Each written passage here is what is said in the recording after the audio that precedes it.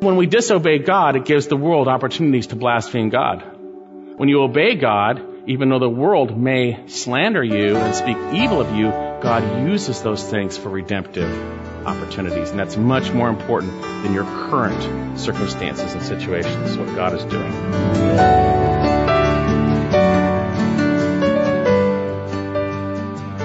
Welcome to this Friday edition of Equipping the Saints with Greg Lundstedt, pastor of Equipping Bible Church in Greer, South Carolina.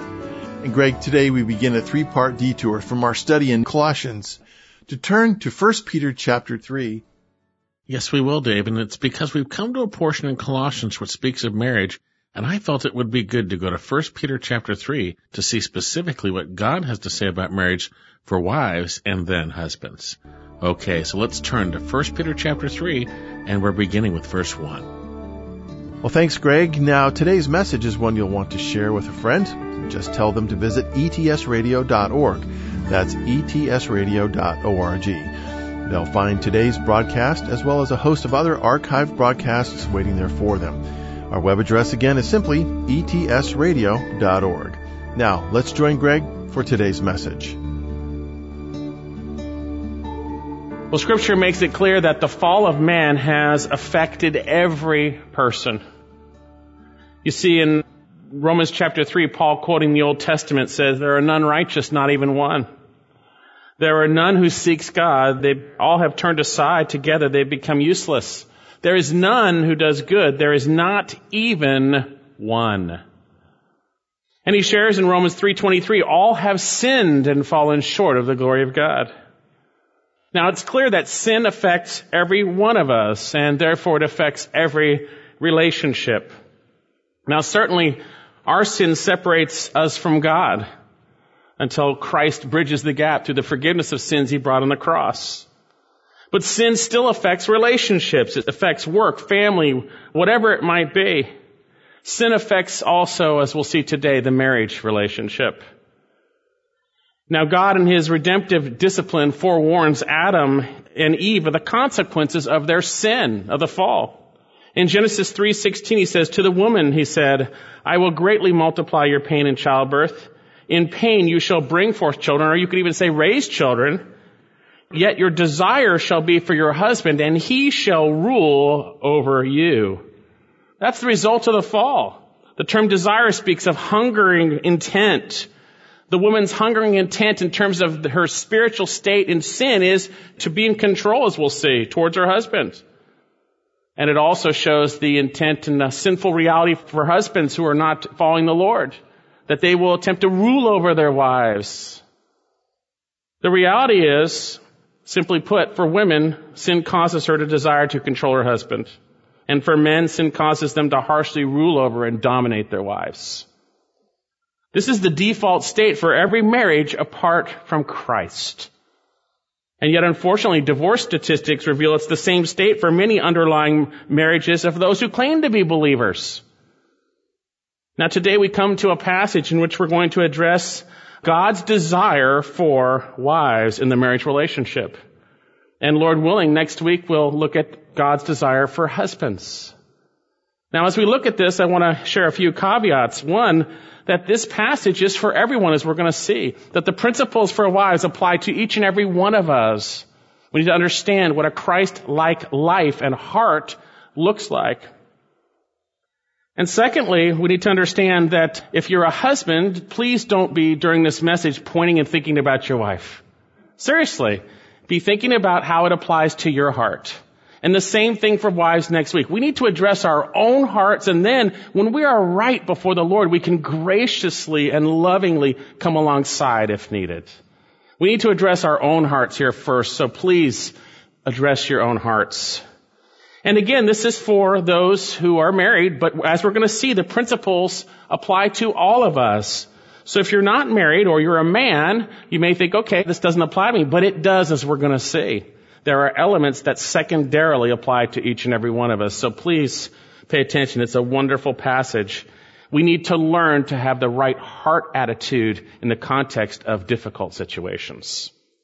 So with that in mind, let's turn in our Bibles to 1 Peter chapter 3, and we're going to be looking at verses 1 through 6. And really, we're going to see what wives are to be. And I've had a bunch of different subtitles here. One of them is the silent preaching of a godly wife. The reality of what God does through a heart that is submitted to Him, even in the midst of difficult circumstances. Now, this is a long portion here, 6 verses, so I want to just briefly review the context. We're in the book of 1 Peter, and Peter is writing those who are suffering. They're in Asia Minor. They're just about to suffer a lot, about to enter into a fiery ordeal. And he has reminded them that they are aliens and sojourners, that this is not their home. He has reminded them of the great salvation they have in Jesus Christ. And although there are temporal trials now that God is using to refine us, ultimately, we have this tremendous salvation that we should be rejoicing in. He's reminded them of how we should be, what we should be doing, that we should be fixing our hope on the grace to be brought to us when Christ comes. We're to live and be holy because He is holy. We're to live in the context of godly fear, and we are to love the body of Christ because we've been born again unto that. And we are to yearn for the pure milk of the Word, that by it we might grow in respect to salvation. Because what God is doing for those who have truly tasted His kindness is building us up as a holy temple. We are the priests offering holy sacrifices or sacrifices to Him. We used to not be His people, but by His mercy we are His people. We're a distinct people to proclaim His excellencies. And then we came to the portion, chapter 2, of the application of the book, where we are to, as aliens and temporary residents, to stay far away from fleshly lusts, which wage war with our souls. Have you had a war this week? I'm sure we probably have. Each and every one of us is tempted in these areas. These things wage war. They battle against the soul. And then he says to keep our behavior, or keeping our behavior, excellent among Gentiles. So as they observe your good behavior and slander you for your good deeds, they might glorify God in the day of visitation. That's really the basis for what he shares in the rest of the book here, as we see our behavior in the midst of an ungodly world as we suffer for Jesus Christ. And how does that work? First of all, in ordered relationships.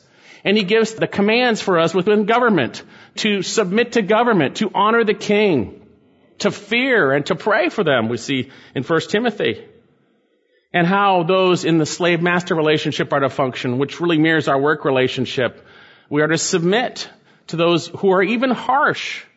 We're to submit because it finds favor with God if we endure those things with our conscience towards God, not towards the situation. We endure those things. It finds favor with God. And then we saw that we've been called for this purpose as believers, to suffer as Christ did, to follow in His footsteps. And what did He do? What was His pattern that we are to trace, that tracing pattern that we are to see? He didn't sin. He didn't sin by trying to get out of it, or there was no guile found. He didn't try, it wasn't deceitful. He uttered no threats. Also, when he was reviled, he didn't revile in return. When threatened, uttered no threats. But he kept entrusting himself to the one who judges righteously.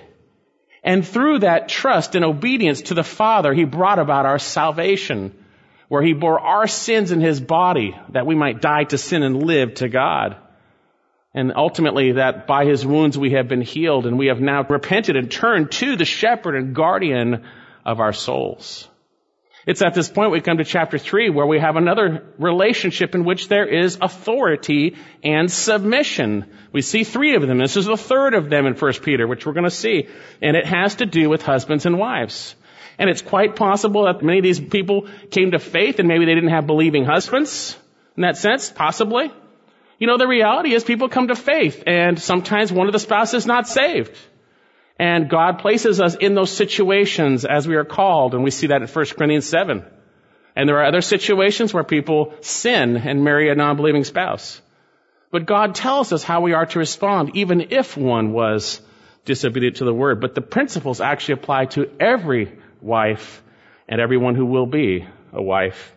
And we need to understand these things, all of us, so that we would understand what godliness looks like, not only in our wives, but in our own hearts.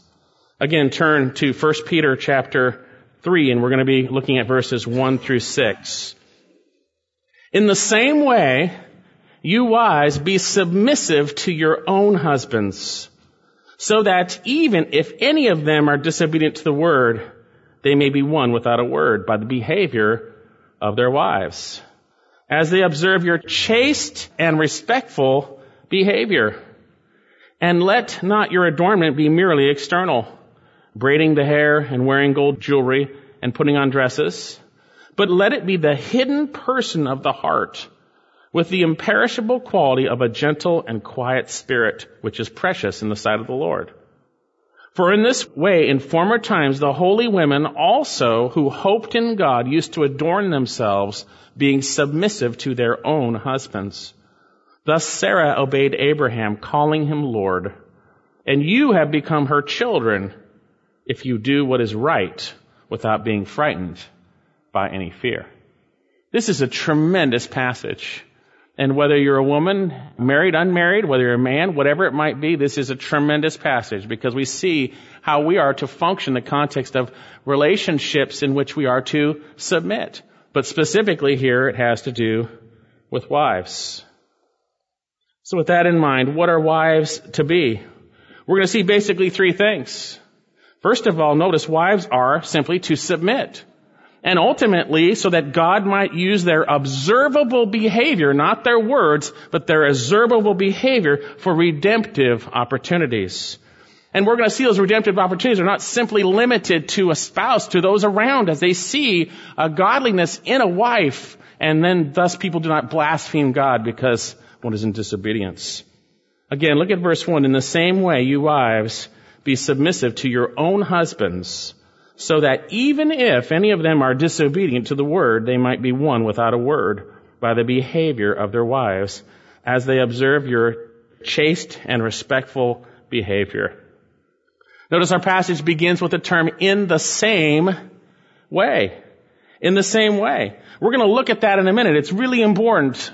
Keep that in mind. We're going to see the command first, but we're going to remember that it begins with, in the same way, pointing back to what he has just said concerning Christ. Concerning Christ. Now, this idea of submission is a hot button in some churches. Sometimes this biblical concept of submission causes anger, division, whatever it might be. And the so-called evangelical churches is highly divided over this idea of submission.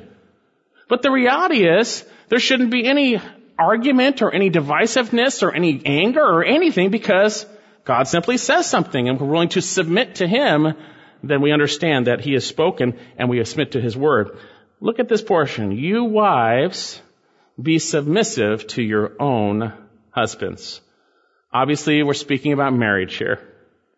And remember, marriage was God's idea, not man's idea. Man didn't figure out marriage. God figured out marriage. Look in Genesis chapter 2. It was God's idea, not man's. And also remember that in the New Testament, marriage is not for everyone. Matthew 19:12, 1 Corinthians 7:25 to 35. If God wills you to be married, that's a good thing. If He wills you to be single, it is a good thing. God has ordained some are married and some are single. Paul had that gift of singleness, as we see in 1 Corinthians 7, which allows someone to serve the Lord in an undistracted manner. But regardless of whether you're married or not, these principles do apply, but specifically and primarily they apply to wives. So with that in mind, what does Scripture say? You wives, be submissive to your own husbands. It's a simple statement. But what does it mean? We've seen this word before, be subject or submit or be submissive. Hupotasso. The term hupo means under, and it means to be under. And tasso means to arrange or to line up. The idea is lining up or ordering under someone. It was used in a military sense of soldiers lining up behind the commanding officer, one submitting to their superiors. The word carries the idea of giving up one's will and lining up under the authority of another. Now it's important, this word does not address personhood, it addresses position. Position, not personhood. Biblical submission is an ordering under, a voluntarily lining oneself up under. It is subjection to God-given authority for God-ordained relationships. And we have seen this already, that God has ordained relationships in which there is submission. We saw in Romans 13 and also earlier in 1 Peter 2 that we are to be submitting to the governing authorities. We saw that servants are to submit to their masters, Titus 2 and 1 Peter 2, and even Ephesians. And Scripture is clear that young men are to order themselves under their elders, 1 Peter 5:5. And Scripture is clear that we are to be in submission to Christ, who is the head of the church, Ephesians chapter 5. And certainly all of us within that are to submit to God. We see the exhortation in the context of adultery with the world, to humble oneself and to submit to God and resist the devil. James chapter 4, verse 7. And our passage reveals that wives are to be submissive to, as we will see, to their own husbands. This is not a general command for wives to submit to men. It's not. It is for wives to submit to their own husbands. That's what it is. To place yourself under your husband's God-given authority. And as we will see, even if they are non-believers, even if they are disobedient to the word, which implies they're not the greatest people at this point. Place yourself under your husband's authority. And this is not a suggestion. It is a command. And if you choose not to voluntarily, willingly do this, you are outright disobeying God on a major level, and trouble is coming. You will reap what you sow. Just as we will see for the men, if we are disobedient, there is trouble. There is trouble in any area, and especially in these relationships which are so crucial and important. Now, this is not an isolated command in Scripture. It's actually in a whole bunch of places. Look at Ephesians chapter 5, verse 22. And after we look at the command, we'll get into what does it look like from the heart level. Because a lot of people will submit, okay, I'll do what he says, or whatever it is, That's not submission, as we're going to see. It's from a changed heart that is like Christ, that understands what God is doing, even in the midst of difficulty and unjust suffering, even in the marriage relationship. Ephesians 5:22. Wives, be subject to your own husbands, again, as to the Lord. As though you submit to the Lord, submit to your husband. God's placed him in your life. For the husband is the head of the wife, as Christ is also head of the church, he himself being the Savior of the body. I'll read this for you. Colossians 3:18. Wives, be subject to your husbands as is fitting in the Lord. It is the right thing to do to be subject to your husbands. And we'll see what that means in a minute. Turn to Titus chapter 2. Titus 2, verse 3. Here we have Paul giving Titus sound doctrine that can only be done in the context of having been saved by God's grace in Jesus Christ, who is instructing us now to deny ungodliness and worldly desires, to live uprightly in this present evil age. Titus 2, verse 3. Older women likewise are to be reverent in their behavior, not malicious gossips, nor enslaved to much wine, teaching what is good, that they may encourage. The term encourage means to really put into the mind, right thinking, the young women to what? Love their husbands, to love their children, to be sensible, pure, workers at home, kind, being subject to their own husbands, that the word of God might not be dishonored. When a wife does not place herself under the authority of the husband, it is dishonoring to God. The word dishonored, we'll see later on, means that the word of God might not be blasphemed or spoken against. We're going to see when we disobey God, it gives the world opportunities to blaspheme God. When you obey God, even though the world may slander you and speak evil of you, God uses those things for redemptive opportunities. And that's much more important than your current circumstances and situations, what God is doing. So with this in mind, does submission make a wife anything less? Wives, you are spiritually equal to your husband. The reality is in Christ, we are the same. We've been all saved by the blood of Christ. There's no difference in a sense spiritually between a man and a woman. We are equals before the Lord. But there are roles that God has given. And husbands, we see that we better be careful. We'll see this next week, 1 Peter 3:7, that we grant our wives honor as fellow heirs of the grace of life, and we live according to knowledge, biblical knowledge, or our prayers will be hindered. Our relationship with God is hindered. So does submission make you anything less? If you think it does, you're sorely mistaken because of the example of Christ who submitted to the Father. Turn to 1 Corinthians 11, verse 3. God the Father, God the Son, God the Spirit, co-equal, co-eternal, Yet God chose roles, and there was voluntary submission within those roles to bring forth our redemption. 1 Corinthians 11:3. But I want you to understand that Christ is the head of every man, and the man is the head of a woman, and God is the head of Christ. We see that Jesus Christ submitted himself to the Father in the role that he took on, and he is nothing less. He is not less in any way, shape, or form. And submitting to your husband does not make you less in any way, shape, or form. It is not about personhood, but about position in Christ. You are a joint heir of the grace of life. There's nothing more valuable than being his child, and we are men and women who have trusted in Christ, his children. Now, it's interesting, Scripture doesn't directly command wives to obey their husbands. It says to submit to them, to voluntarily order under. But we'll see later on in verse 6 that Sarah obeyed her husband, calling him Lord. In the context of submission, there is obedience, obviously. But it's not like a child where the children obey your parents in the Lord. This is a voluntary yielding to God's will in the context of an ordered relationship for his glory, as we'll see. Now, one caveat, as we'll see, biblical submission doesn't mean disobeying God. If your husband wants you to sin, you are not to submit. You must obey God over him. And the examples we have a few examples in Scripture. We have in Acts chapter 5, when they were told not to preach of Jesus, they said, we must obey God rather than men. In the book of Daniel, Shadrach, Meshach, and Abednego were told to bow down and worship the image of Nebuchadnezzar. And they wouldn't do so, but they were respectful, but they wouldn't do so. Now, there are other things that are not absolutes, that are different things, like we see for Daniel in the Old Testament, in the ceremonial law. He didn't want to defile himself with the king's food. And he graciously and wisely petitioned in the context of trusting the Lord for something different. He didn't demand and say, hey, no way I'm eating your food, I'm a Christian, I'm not going to do that. He submitted to his authority, and he respectfully and wisely negotiated with those over him. What's my point? We need to obey God rather than man when your husband asks you specifically to sin. Maybe it's not to the point of being told to not worship the Lord or be in his word or something like that. If he says, hey, you can't go to church, negotiate. I love you, I love the Lord, and I want to worship the Lord. How about this? How will this work? But there's a point where you need to say, I love the Lord, and I need to be obedient to him. Whatever it might be. We're going to see that ultimately it's done in the context of a gentle and quiet, submissive spirit. Anything that's done no matter what.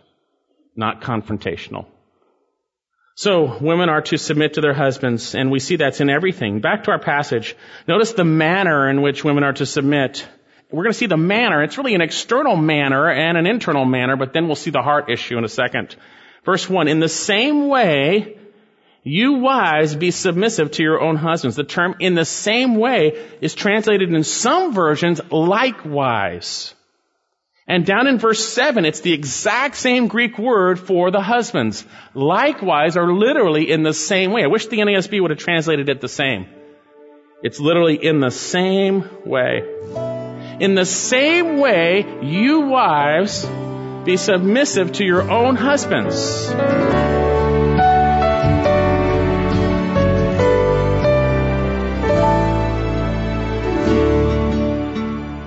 If you've just joined us, you've been listening to Equipping the Saints with Greg Lundstedt. You can hear today's message again by visiting our website, etsradio.org. That's etsradio.org. CDs of today's message or other messages are available at our website as well. And as a part of the ministry of Equipping the Saints, all our audio resources are available at no cost to you, thanks to the Lord's provision through the faithful support of friends of this broadcast. To order your complimentary CD, call us toll-free, 1-800-596-9144. That's 800-596-9144. If you prefer to request your complimentary CD by email, our email address is contact@etsradio.org. Greg, today you began to reveal a very important principle from 1 Peter. Yes, I did, Dave, and that principle has to do with submission in the ordered relationships that the Lord has ordained within the body of Christ. Now, specifically, we're going to look at wives submitting to husbands in the next few days. But after that, we're going to see what the husband's role is in the context of God's Word. So with this in mind, make plans to join us for our next edition of Equipping the Saints as we're looking at God's will for the marriage relationship. As we close today's broadcast, it's our prayer that the Word of God has done its work in your life and that you've been challenged and encouraged to follow Christ more closely. If you'd like a complimentary CD of today's broadcast, call us toll-free at 1-800-596-9144. That's 800-596-9144. And if you prefer to request your complimentary CD by email, our email address is contact@etsradio.org. Well, we hope you'll make plans to join us again on Monday, right here, for another edition of Equipping the Saints. Equipping the Saints is a broadcast ministry of Equipping Bible Church.